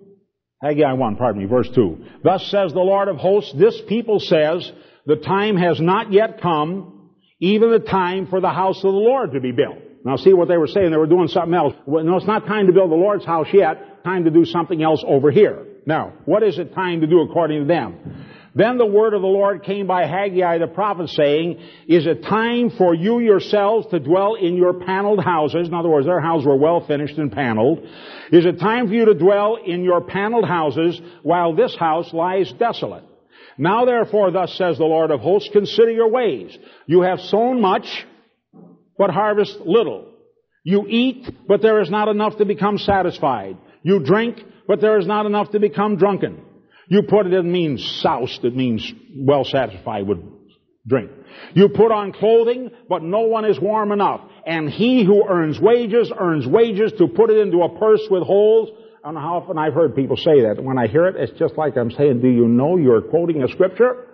It's a, man, we go out and we earn this money and bring it home. It's like, It's all gone. We never see any of it. I say, look carefully to your ways. Look carefully to your attitude. What is working in you that makes that money just simply go... We say, well, it's Reaganomics. No, it isn't Reaganomics. Not Reaganomics. There are people under Reaganomics that are just prospering right along, and other people that are going broke. There are people under Carterism that were prospering, and others that were going broke. There are people in the Depression that were prospering, and others that were going broke. There are people in the 1920s that are prospering, others going broke.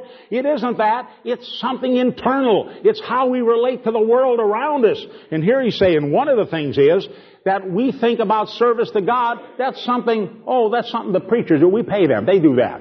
No, you must do that. See, is it time for you to dwell in your sealed houses and this house lie desolate? The work of the Lord, not enough workers to do it. I'm very busy. I'm out here doing this, and I'm out here doing this, and I'm out here doing this, and we have to go here, and we have this thing to be doing that. Say, but what about the service of the Lord? Oh, well, no, we're not into that. See, we're into this. God says you earn wages, and you bring it home, and I blow on it. And instead of prospering like you really should, instead of that internal joy and happiness being there, instead of that majestic moving of God in our lives, there is like something sparse and not there that ought to be there. See? So, look to yourselves in these things. I have to do this whenever I see anything going wrong in my life. And I want to tell you, anything going wrong in my life, I go back over these points. How about this? How about this? And I don't get very far until, been not giving gratitude to God recently. So you've been very busy. Man, really busy here. Man, just things are going, man. Yes, things are going, and our church is finally moving now, and this happening here. And where do you think that's coming from, Jim? Oh, God. You, Lord. I give gratitude to you, and and then the blessing of God powerfully moves. I make sure God is honored and blessed. Now, changing points here. They are a saving, investing, and industrious people. Proverbs, a good man lays up a portion for his children's children. They do not spend everything they get. They don't spend everything they get. If they get virtually nothing, they don't spend everything they get. They have a method of saving money. They adjust their living so that they're always able to save. Of course, they put away tithes, but my brother John Ulmer one time, I think, came up with a revelation from God. And we were talking about tithes and offerings in a Bible study we have on Thursday. And he said, I see the 90% is our 100%. The 10% belongs to God. That's right. That's a revelation. That's an insight. That's an understanding. 10% belongs to God. The 90% is my 100%. And of this 90%, which is my 100%, God will cause it to bless and greatly prosper. So we make sure that that's right. Now, of that, however, they are a saving, they are an investing, they are an industrious people. Good man lays up a portion for his children's children. There are all kinds of admonitions to be industrious and warnings against being a sluggard. There's no place, if you want to prosper, for being a sluggard. See? The Bible talks about, you sluggards, will you not awake? Will you yet turn over in your bed like a rusty hinge creaking? And you hear that, I'm too tired to get up. There's a program, Hee Haw. I watch it once in a while. Good program to watch for only one thing in the program. It's those two guys that lay around. Big giant guys that lay in there. You superstitious, last weekend I saw, you superstitious Joe? No, except for one superstition. What's that? I don't work on no week with a Friday in it. See? I said, boy, oh boy, that speaks the truth. Hallelujah. God wants an industrious people, sluggard, turn over, creak, creak, creak, creak, creak, creak. Industrious people, dynamic people, thinking people, saving people, studying people, and they will prosper. That's one of the things. They won't prosper just because of that, but that is a part of it. They are persevering and positive people. They never give up, they get up. Someone said a champion doesn't give up, he gets up. That's what makes a champion. Isn't a champion doesn't get knocked down. Bible says about the righteous, they fall 7 times, but what? They rise again. See, that's what it's talking about. It isn't like they fall in sin 7 times. He's talking about in a battle of life. The battle of life, sometimes you're out there in something, whether it be economic or whether it be health-wise or spiritually or whatever it is, and once in a while the devil gets in a blow and boy, down you go and you're laid out there and you're, oh Lord, what happened? Now you can do one of 2 things. Then, oh God, your servant layeth here. And he cannot rise because of the pain of that blow. God says, get up. See? Get up. You know, the thing you go to a film or something like that, you see it, some championship thing or whatever it is, or football or whatever it is. Here's the team. They're down, down, down. And then suddenly they rally. And boy, they begin playing way beyond themselves. Unbelievable what they're able to do when they get inspired. And here they're running with the ball, or the champion gets up off again, and he's beaten half silly, and he stands on his feet again. At the count of 9, he was almost out, but he wasn't out. He goes back to that corner and he rests, or he has to go back in again. He's hurt, he's bleeding, his eye is swelling, whatever the case is. But he gets back there and he fights on again. The righteous fall 7 times, but they rise up again. Champions don't give up, they get up. See, no laying around. And many times Christians become very self-pitying people. Oh, woe is me. The things that have been said to me, the things that have been said about me, and the things that have been said, and if you only knew what I'm going through. Man, man, man. Woman, woman, woman. All of us go through bad things and good things. But I want to tell you something. The prosperous man, the prosperous woman are the one that says all things work together for good to those that love the Lord. Now this is good too. Somehow God will make it work for good. I'm going to get up and I'm going to fight on again. And they rise up and start putting one foot in front of the other, and the next thing they're prospering. They never quit. They never quit. They don't know what it is to quit. They can't quit because God, they've made a decision to be strong and courageous and do the Word. And the Word of God admonishes us, fight the good fight of faith. Do not give up. See, do not give up. All right, next point. They're persevering and positive. The righteous fall 7 times and rise again. All things work together for good. Tribulation works patience. Patience experience. Experience hope. Hope makes not ashamed. They're hopeful people because they've learned how to turn tribulation into perseverance. Tribulation doesn't stop them. Tribulation merely makes them more persevering. And the persevering gives them more experience. And the experience gives them hope. And hope makes not ashamed. They're a very hopeful people. They're not down in the dumps. They're not in the molly grubs. Or if they get there, they don't stay there very long. They pull themselves up and say, I'm going to praise God yet. Remember David? I will yet praise the Lord. See, and here he is down so low he can hardly get up, and he looks up and there's a snake's belly above his head. He's down there pretty low. But the next thing I will yet praise the Lord. I will come out. Job, when he's virtually ruined, his wife said, why don't you curse God and die? He said, I will yet praise Him. My eyes shall behold Him and not another. I shall stand before my Redeemer at the end time, and I will. See, that's the kind, you can't stop a man like that. You can't stop a woman like that. They made a decision to be courageous. That's what we need to make decisions. Failures by their nature blame others for their failure. They constantly murmur and complain or spend their time on blaming others or circumstances. Every time, I pointed out many times the brothers that are on their road to success, sisters as well, and I'll listen to a person talk, and they made a mistake, clearly. Somebody might have done something to them, or they made a mistake, but they never get up and say, I goofed up here. Or I simply made a stupid decision.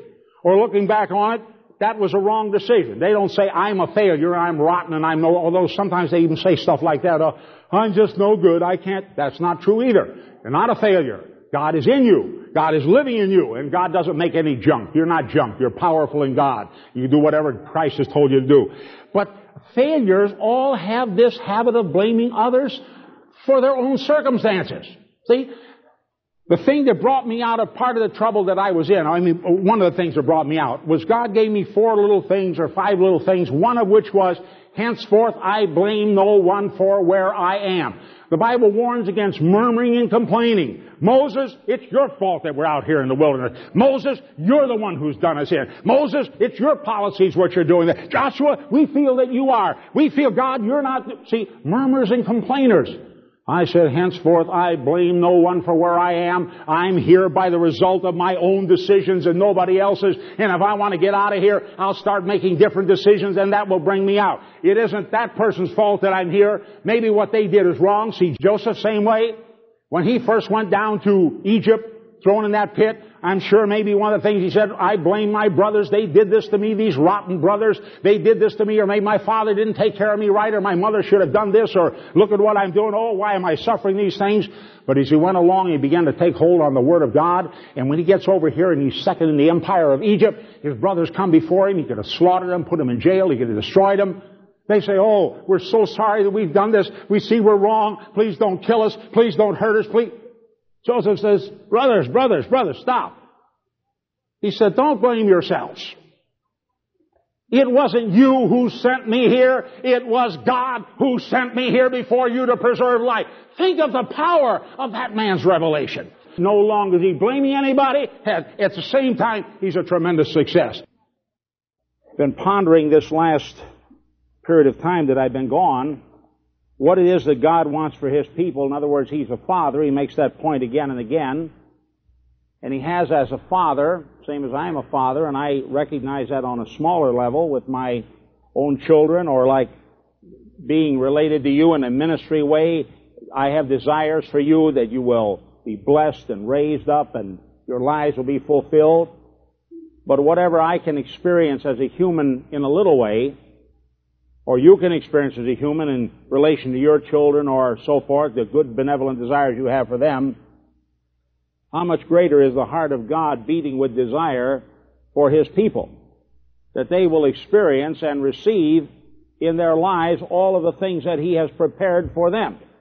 Remember, Jesus speaks about this. Inherit the kingdom prepared from the foundation of the world by my Father. See, that's a future thing. But what are the desires of God for you right here, right now, right on this earth, that He wants you to experience? And how important are they to Him? Well, they're tremendously important to Him, because His fulfillment in a certain sense, although He's always fulfilled. But when anyone has a yearning of love or a yearning of desire for someone's benefit and good, there's a certain sense in which that love is never fulfilled until that person comes to experience that benefit or that good. So now I'd like you to all pray with me this morning as I bring this message. Heavenly Father, I pray in the name of your Son, our Savior, Jesus Christ. You help me this morning to speak in such a way that your people are able to grasp your word, understand it, walk in it, Lord. Bless now this preaching, we pray in Jesus' name. Amen. So I entitle this message, God Desires for His People These Things. And I'm going to state what these are in a few moments, but I have to preface this by saying that these things are meaningless, really, that I'm going to speak about if they're out of context with this preface. So listen carefully to what I have to say. Now, this is, for many of you, it's something you've heard before. You need to have it refreshed in your mind. For those of you that are new in the Lord, vitally important that you get this right understanding in the beginning. I'm going to relate the concept of purpose and vision, just as a quick thing, but without that, the rest of the message is really rather meaningless, and it will be distorted in your mind unless you understand that purpose and vision. Because the content of the message must be understood in terms of that concept. Now, what concept? The concept that God has determined upon His creation that a purpose of His should be fulfilled in them. And that purpose is that they should glorify Him and love Him with all of their soul, heart, mind, and strength. And that they should love their neighbor as themselves. That's a secondary commandment. But I put it in here because Jesus linked them together. But standing by itself in the Old Testament, God lays down the beginning purpose. God should be glorified, and that God should be loved. With our whole heart, that means all of it, our whole mind, all of it, whole soul, strength, physical energy, and power. That is centered upon Him. Now, without that basic commitment as a supremely right starting point, and I say over the years I've talked with many Christians who have found themselves in great difficulty emotionally, mentally, spiritually, financially, and in virtually every case, they either had never understood that and therefore never made a real personal commitment to that concept, or they had left it behind and they went on to go back to be self-centered again. Now, the reason for that concept of purpose is man is not meant to be centered on himself. He's not meant to be centered only on his own things. He's meant to be centered in some different place of which his own things then fall into a right perspective, and the preservation of himself or the enhancement of himself has a place, but it's only a secondary thing. The primary thing is that God should be the center of all of his thinking and activity and life. Now let me read what I've written here. That purpose then should be a knowledgeable, now especially to those of you that are new, but those of you that have walked in the Lord for some years. Weigh this. Is this still the same thing with you? For me, there is a renewing and a replacement of those thought patterns of my own, because the world is constantly pulling on me to move over to some other place. There is constantly a renewing of the placing of my love upon the Lord, because without that, it will move to some other place. I must know what the love of God is. I must know what it means that he is the center of my existence or my life or my thought patterns. He is the purpose. A knowledgeable, thoughtful, deliberate, and personal commitment to that purpose. A personal commitment. Lord, to you, I recognize that you are the sovereign of the universe. I recognize that you are my creator. I recognize that you are my sustainer. And I am placing you as the center of my life, the focus upon which all my life shall move toward. Now that must be renewed, because I say Satan is constantly battling to get us to move away from that. And after a time, we can, as a people, though we know these things, remember what Peter said, though you know them, I know that it's fit as long as I'm in this body to stir up your pure minds by way of remembrance, because we go away from those things. Once you knew them, then we end up over here. And I say the problems that we've dealt with in marriages are when people stop concentrating on God as the purpose, and they begin concentrating on themselves as the purpose, and then they begin demanding out of marriage that which marriage can never give. I demand, you must, I have a right to, this is what, and then if you don't give this to me, then I will leave you and I will go find someone else who I hope will give me all these things that I want. But it is backwards, and therefore it can never succeed. Now God wants our marriages to be fruitful. He wants them to be happy. He wants them to be a glorious experience on the life that when we're finished we can look back on that life and say, that was a good man, a good woman, a good marriage. Good children came from that. God blessed us and prospered us and helped us to be all that the Bible says we were to be. It was a good thing to be alive on this earth. And yet I tell you, more and more people today are finding that they cannot say that. They cannot say that about not only one marriage, but 2 marriages, 5 marriages, and they still can't find someone that meets their need. The reason is they've got the wrong starting place. The starting place is not my need. The starting place is the purpose of God. And therefore we set our hearts on that particular purpose. A personal commitment to that purpose is supremely right and practical covenant choice. This reverses the earthly pattern of I, me, my, mine as the chief concern. It makes God the center of the universe. It makes the words of Jesus real when he said, I came to do the will of my Father who is in heaven. See, I didn't come down here while I'm here, and now I have a right to this, and what I want to do in my life, and here's what I desire to be, and here's my ambition, and now I will. He said, I came to do the will of my Father.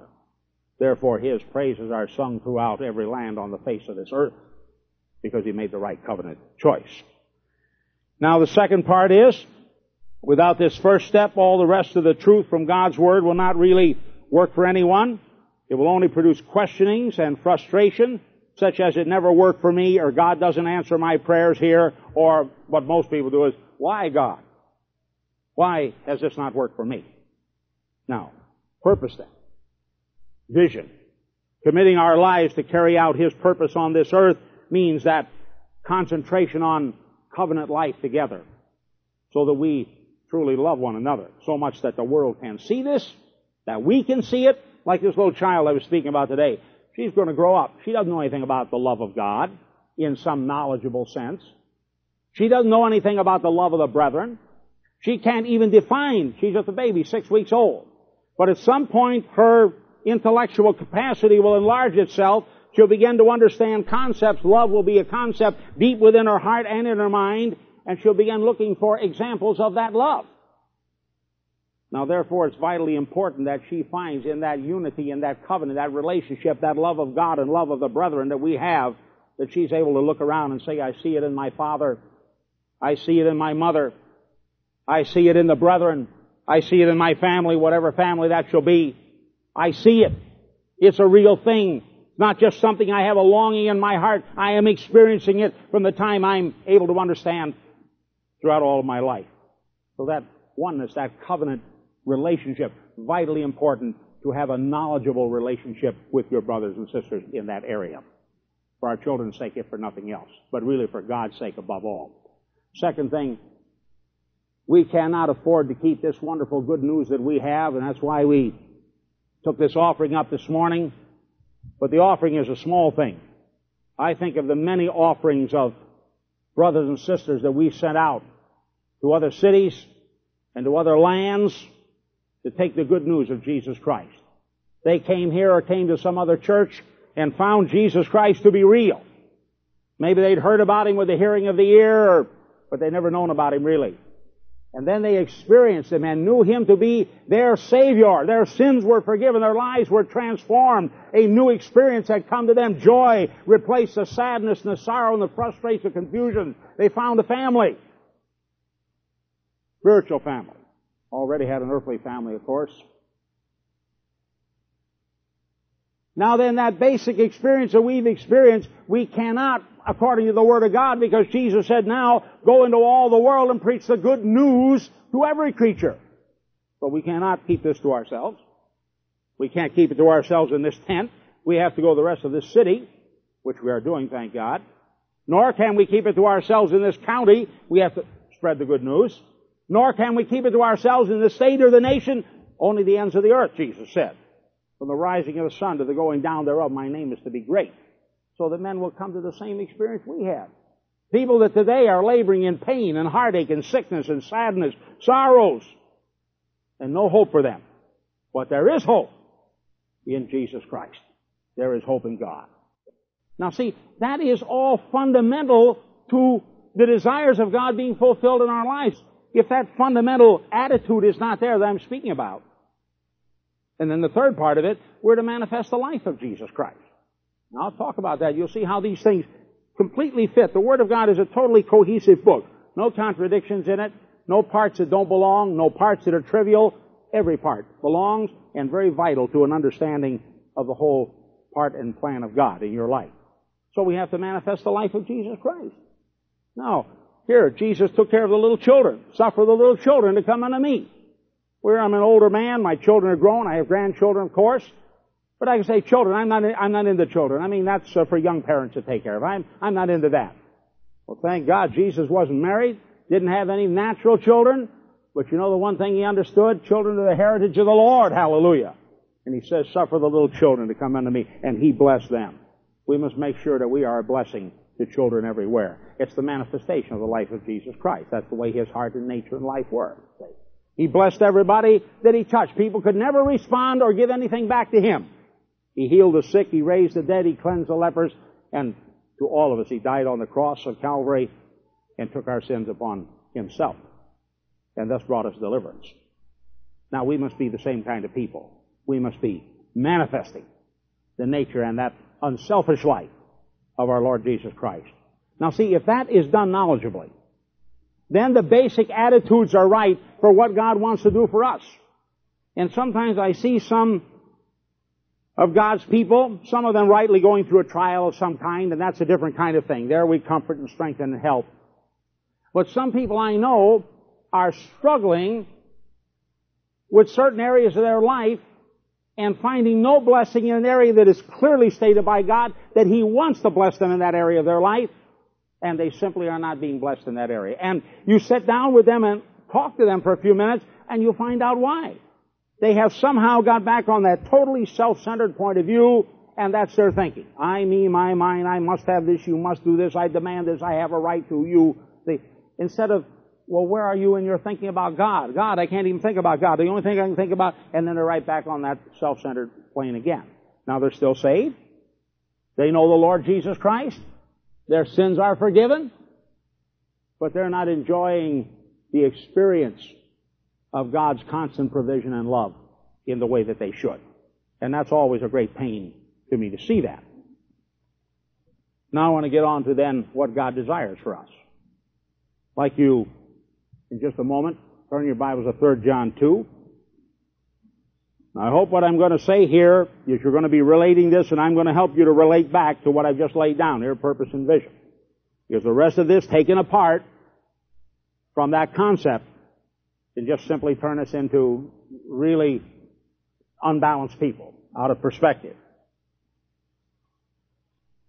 These things, the purpose and vision, therefore, must be the overall base by which our decisions are made. Everything in my life, I relate it to that. Is this for the glory of God? Does this express my love to Him? Then if it doesn't, I say I don't want to do that. They will say, well, what if it doesn't glorify God and it doesn't express your love, it doesn't hurt anybody? I'm saying for myself, I don't want to do it. It's a waste of my time to get involved in that when there are so many joyful, peaceful, happy, fulfilling things that I can do which do express things to the glory of God and do express my love toward Him, that I don't want to be involved in things which do not do that. All right. Now, 3 John 2, Beloved, I pray that in all respects you may prosper and be in good health, just as your soul prospers. Now, I've struggled these last 2 years watching some of God's people go through monumental struggles financially, go through monumental struggles health-wise that were not the result of a true disease. I remember many years ago, taking an example not necessarily here, as a matter of fact it was 30 years ago, I saw a man worry himself, got himself heavily in debt, contrary to the teaching of Scripture. Finally, the economy turned down at that particular time. It wasn't a permanent turn down, temporary. Lasted a couple of years. And he couldn't meet his bills, couldn't make his house payments. Finally, everything was on the block, and that man literally worried himself into a sick bed. And the man kept saying, I've got to get up and work, because if I don't work, I'll lose everything I have. And the more he worried about, the sicker he got. And he couldn't get up and work. And he lost many things. You know, I've seen this same thing repeated in many people's lives, not understanding all the time God wants to prosper them. Here's John, apostle of God, beloved, one who lay on Jesus' shoulder, rested his head there, made a very close relationship with Jesus. And this is the one that understood the heart of the Lord, and he said, I'm praying in all respects that you may prosper, you may be in health, even as your soul prospers. See, that's what God wants for our life. Now put it in terms that maybe not so spiritual, is saying He wants us to prosper materially. So there's a blessedness. Now, not get rich, not be poor. I'll speak about that in a minute. He wants us to be in health. And He wants our souls to prosper. So that spiritually we are prosperous. So that physically we are prosperous. So that materially we are prosperous. Why? So that we can carry out the purpose of God. The purpose of expressing the nature of God in this earth. See, rarely am I able to express the nature of God if I have my head aches so that I can't think straight, my stomach hurts all the time, my back is killing me. Now, I'm going to express the nature of God. Oh, my aching back. Oh, my head. Oh, my stomach. Oh, would to God that I were dead. See? Now, that does not express the love of God. Now then, on the same token, the question of prosperity. God wants us to prosper. Now, not get rich. He has many serious things to say about men who would try to be rich, and He warns against the great dangers of that. That you can be caught with many temptations and snagged, and your life ruined. But I say this too, God has nothing good to say about being poor. He has many good things to say about poor people. That they should be loved or honored or protected or helped, that we're not to oppress them or rob them or hurt them in any way, but that we should take care of the lame, the maimed, the halt, the blind. In other words, the attitude toward the poor is to help them. But God has nothing good to say about being poor. Matter of fact, the Bible speaks of it as a curse. And He wants us to get that curse off of our back and show others how to get that curse off their back. When I see these pictures overseas, I thank God that we're able to give offerings. See children with bloated stomachs and mothers that are emaciated and fathers that have died, or countries where plague is broken out and their health is destroyed and whole tribes are wiped out. That grieves my heart as it must grieve the heart of God. That is not what God wants for this earth. It's the greed of men, the oppression of men, that have made those kinds of things take place. Our place is to relieve that wherever we possibly can and help in any way that we possibly can. But in order to be a help, we must be prosperous. If we ourselves are poor, then there's no way to help anyone else who is poor. We can only commiserate with them and say, oh God, come quickly, or take us to heaven, or someday in heaven it'll be better. But God says, I want you to prosper here. I want you to prosper so that you'll be a channel of blessing to those who need to prosper. I was blessed greatly by the Brother Maurice Sarao from Kenya, Africa, when he said, will you come over to our country and teach us how to prosper? He said, we want to be able to send out missionaries as you have done. He said, we even want to send missionaries to the United States, and we want to support them. See, now the traditional idea of Africa or India or Asia or many other places, we are a poor country, give us money, United States. This man is catching something from God's Word. He says, I read from God's Word that God wants us to prosper in Africa. Well, that's it right. This isn't a United States book. This is a book to all men everywhere. See? So he's reading, God wants us to prosper. Now, he could take the attitude that is traditional. Africa is a poor country. See? And India is a poor country. Asia is a poor country. But I say, if these principles are practiced there, the full counsel of God, then they will prosper there. And the President has said to him, do something with this. You believe this? Do it. Well, I want to help that man. And we want to help that man the best that we possibly can, that they also may prosper there. The next thing, be raising up missionaries, sending them all over Africa and other parts of the world. We want to see that. Now, that's God's desire. Now, I want to tell you why prosperity and not riches. We say, well, man, wouldn't riches even be better? No. I'll tell you why riches wouldn't be better. To get rich, you have to be thinking about money all the time.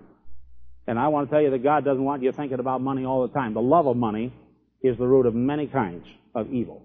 So a rich man, not a man who has become rich, but one who is, I'm going to be rich.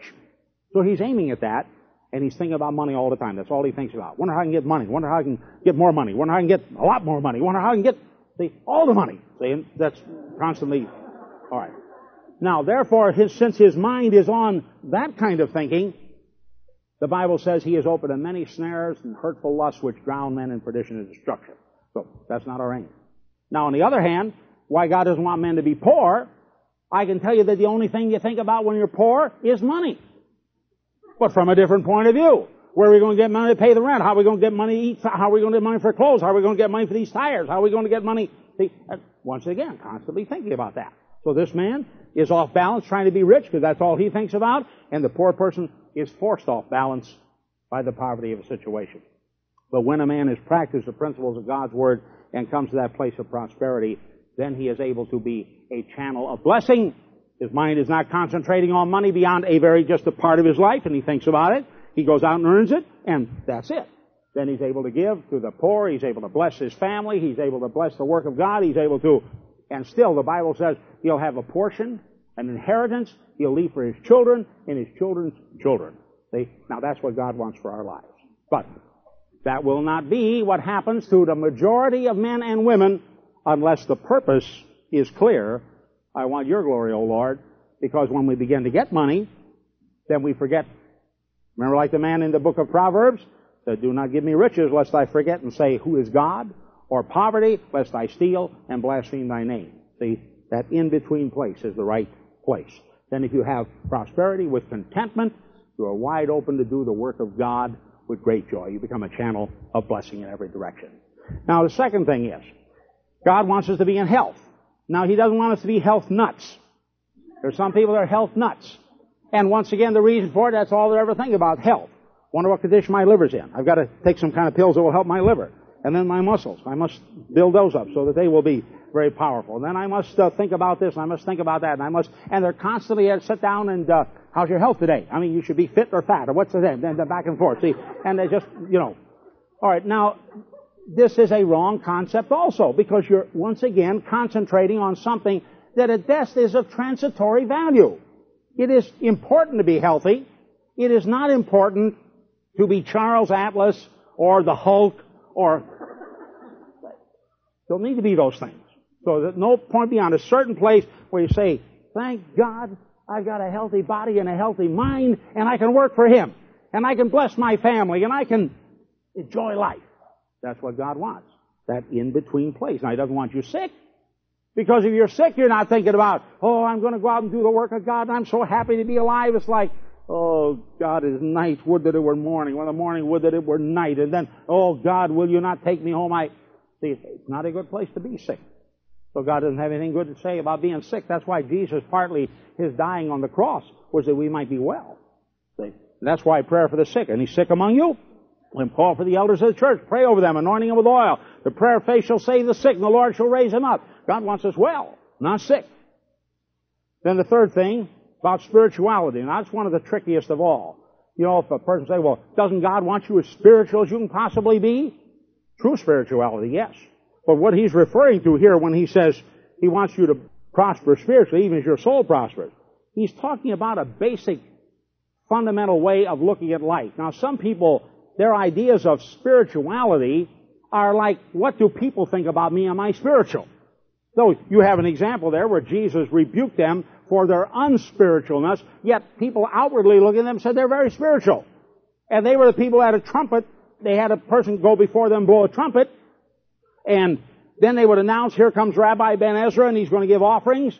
Then Rabbi Ben Ezra would walk up with his offerings, whatever he had, and very ostentatiously he would sprinkle them into the treasury of the Lord. And the people say, oh, how spiritual. Or he'd be praying and he'd say, thank God I am not like this publican or this sinner, but you have, and he wouldn't even let anyone touch him. See? Now, many people fall into this kind of spirituality. Or they fall into an even worse kind, and that is they go through life with their eyes raised up to heaven, floating 4 feet off the ground. But they're not floating 4 feet off the ground. They're walking through mud puddles and cracking their head, but they're, I'm so spiritual, so spiritual, so spiritual. See, and God doesn't want people like that. Spiritual to Him is related to Him. You have a relationship with Him. Spiritual means related to my brethren, that I care for them, that I'm a sensible, knowledgeable man, and here you are, and I love you, and I know you, and I'm glad to be alive and glad to be with you, and isn't it wonderful? What can we do for the Lord? What can I do for you? What can you...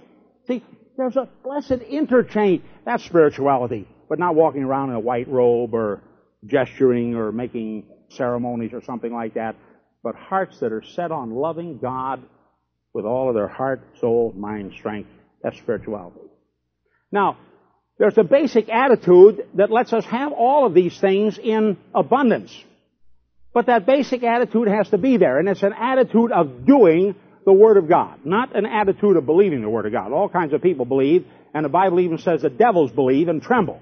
But what's wrong with the devils, why they're devils, is they don't do the Word of God. See, they say, well, I believe that, because they know it's true. I mean, they know God exists, and they see the spiritual realm, and they know everything is going to happen in the next world, and they tremble, but they won't change.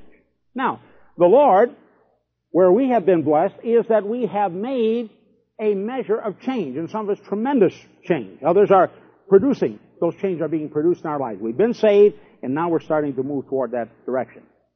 But why are the blessings withheld from some people who should have them? Because basically they have a wrong attitude that do not let those blessings flow in their life. Now let me tell you what that attitude is. Turn with me, please, to 1 Corinthians, the 13th chapter. And here again we have an expression of something that is to be done. See, I need something working in me. By nature, I was, and left to myself, would become again a very impatient person. Impatient with others. I'm not so impatient with myself.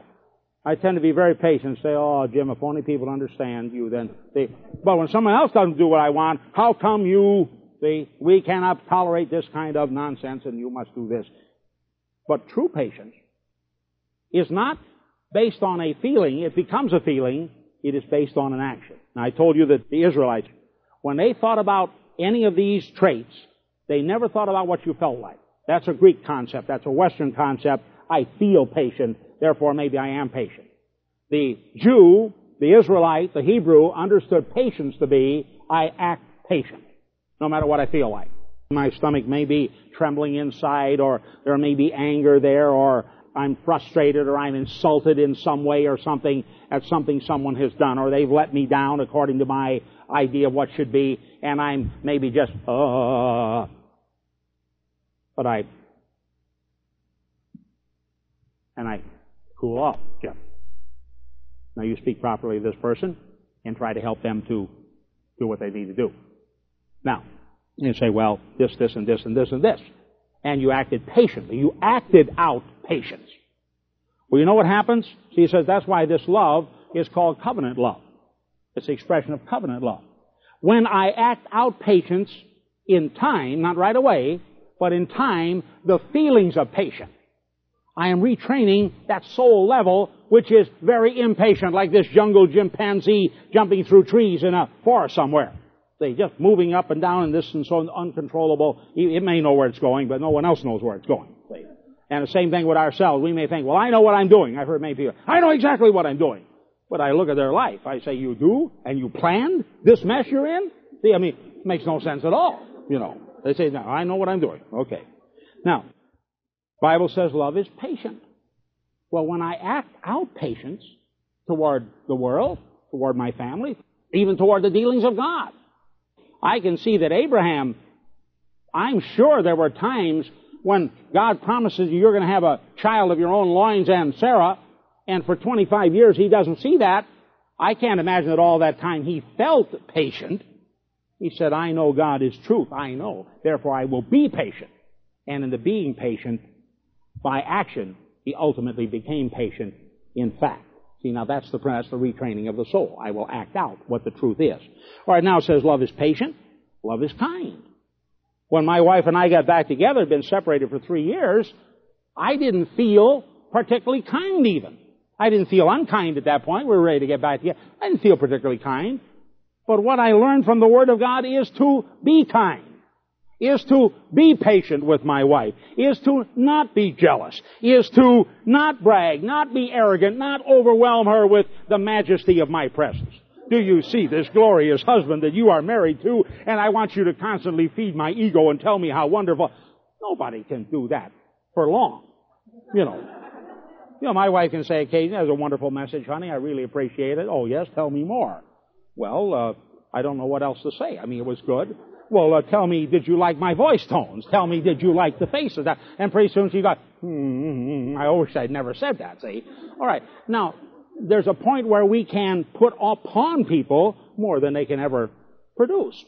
So, the Bible says love doesn't do that.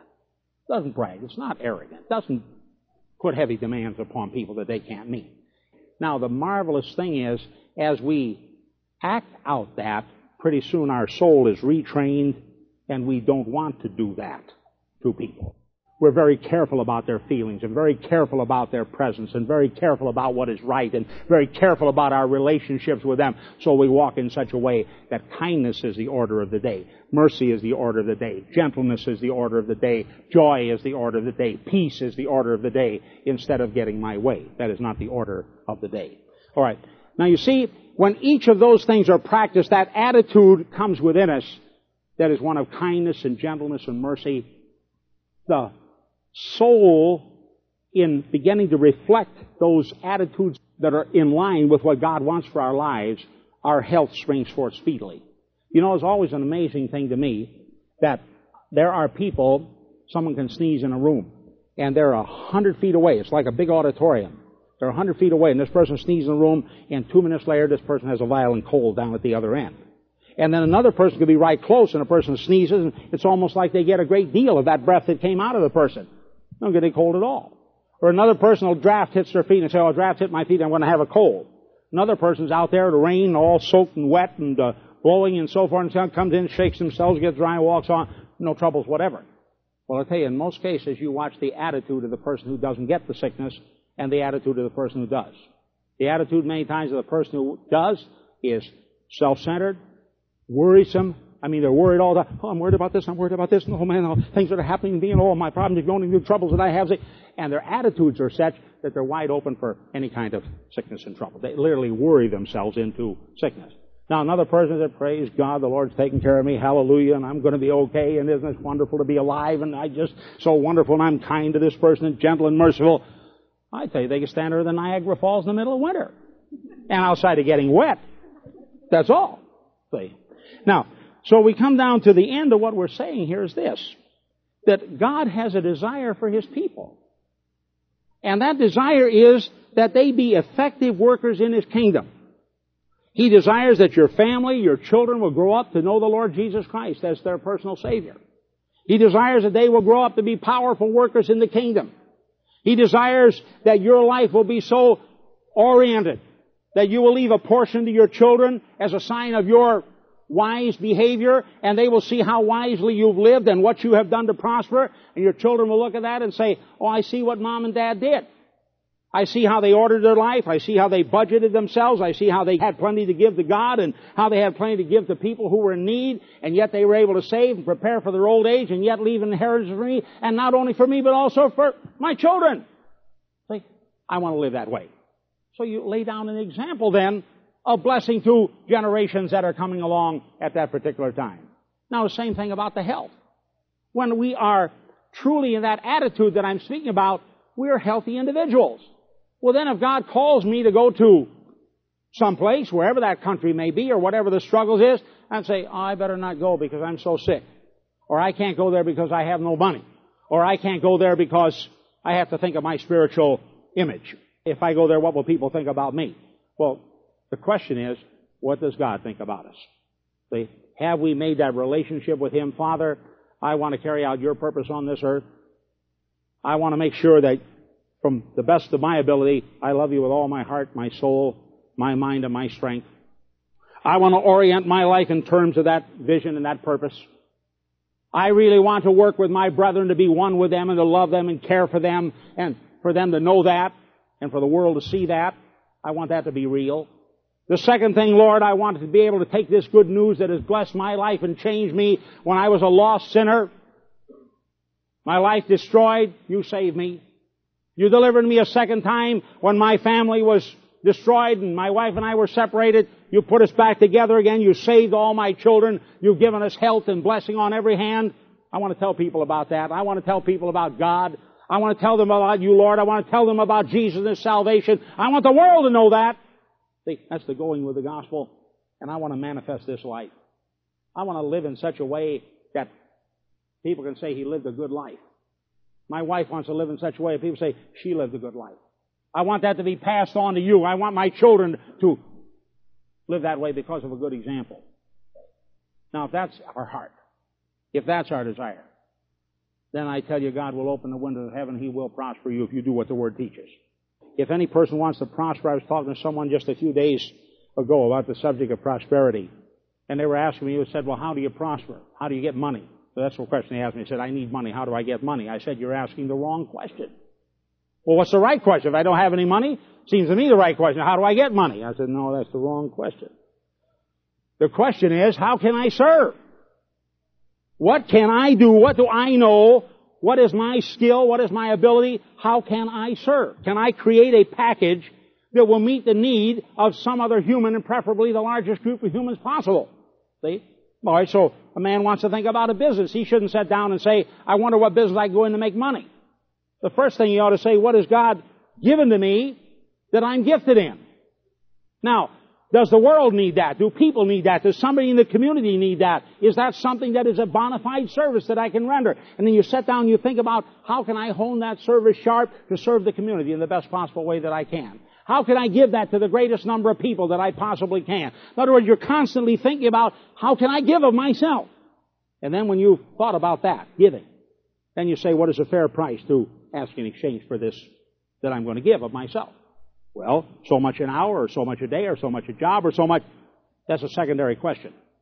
Then if you get out there and you offer to give this to people in a diligent way, and then after they say, well, that sounds great to me, I certainly need that work, and I'm willing to give you this amount of money that you ask, you get in there and you do a good job, the best job that you're capable of, and you satisfy that customer no matter how many times you have to go back until they say, you did a good job, you kept your word, I like what you do, and I'm going to tell everybody about what you're doing. Now, I want to tell you, my friends, you will prosper. You will prosper so much that you will not find room to receive it. See? But if you start the other way around, now the same thing is true with health. If you're concentrating my health, if you will concentrate on the right attitude, an attitude of love and kindness and gentleness and mercy, and how to express that covenant relationship with your brothers, the Bible says his health will spring forth speedily. See? Now there's the principle. See, start at the point where God says to start. And then the spiritual matter, don't start at looking spiritual. It's a hard thing for me to deal with people that look spiritual. They just drive me up a wall. Say, I want a person who is spiritual. I want somebody that sees a little child fall and hurt its knee. Stop and pick it up and say, can I help you? See? Or a widow that's in trouble. Or a man that is hurt. Or a family that is ruined. To step into the middle of that thing and work out the problem. Next thing, like Job, he said, I have blessed many. That's what we want to be. Do that, and I guarantee you something, you will be spiritual. You will be spiritual. Hallelujah. I want you to bow your head with me in a word of prayer. Heavenly Father, I pray this morning that what we are looking for in our lives, Lord, is never anything of centering on ourselves. For all such self-centering, Lord, in the end only produces frustration and heartache. And the very things that we desire most of all flee the farthest away from us. But Lord, when our heart's desire is that we shall serve you, when our heart's desire is that we shall put you first, when, Lord, we've made that knowledgeable, practical commitment to you, and then everything we do in life is based on that covenant with you, the direction of our lives, the acts of our lives, that we carry out with our brothers and sisters what in the world, what you have called us to do, then, Lord, your greatest desire that we shall be a channel of blessing in every way will be fulfilled. You'll give us the money by which we may bless many. And you will give us the strength and the health by which we may go to many and help them. And Lord, you'll cause us to be truly spiritual people in the sense of filled with the love of God. Grant this to us, Father, and never let us be caught up with the outward things, but let us be caught up with the real things that count, and then the outward things will take care of themselves. Heavenly Father, bless these people and bless the word here. And I pray also, Lord, that you bless the people that have come up from San Francisco to bless us. We ask that you also bless them. In Jesus' name we pray. Amen. Hallelujah.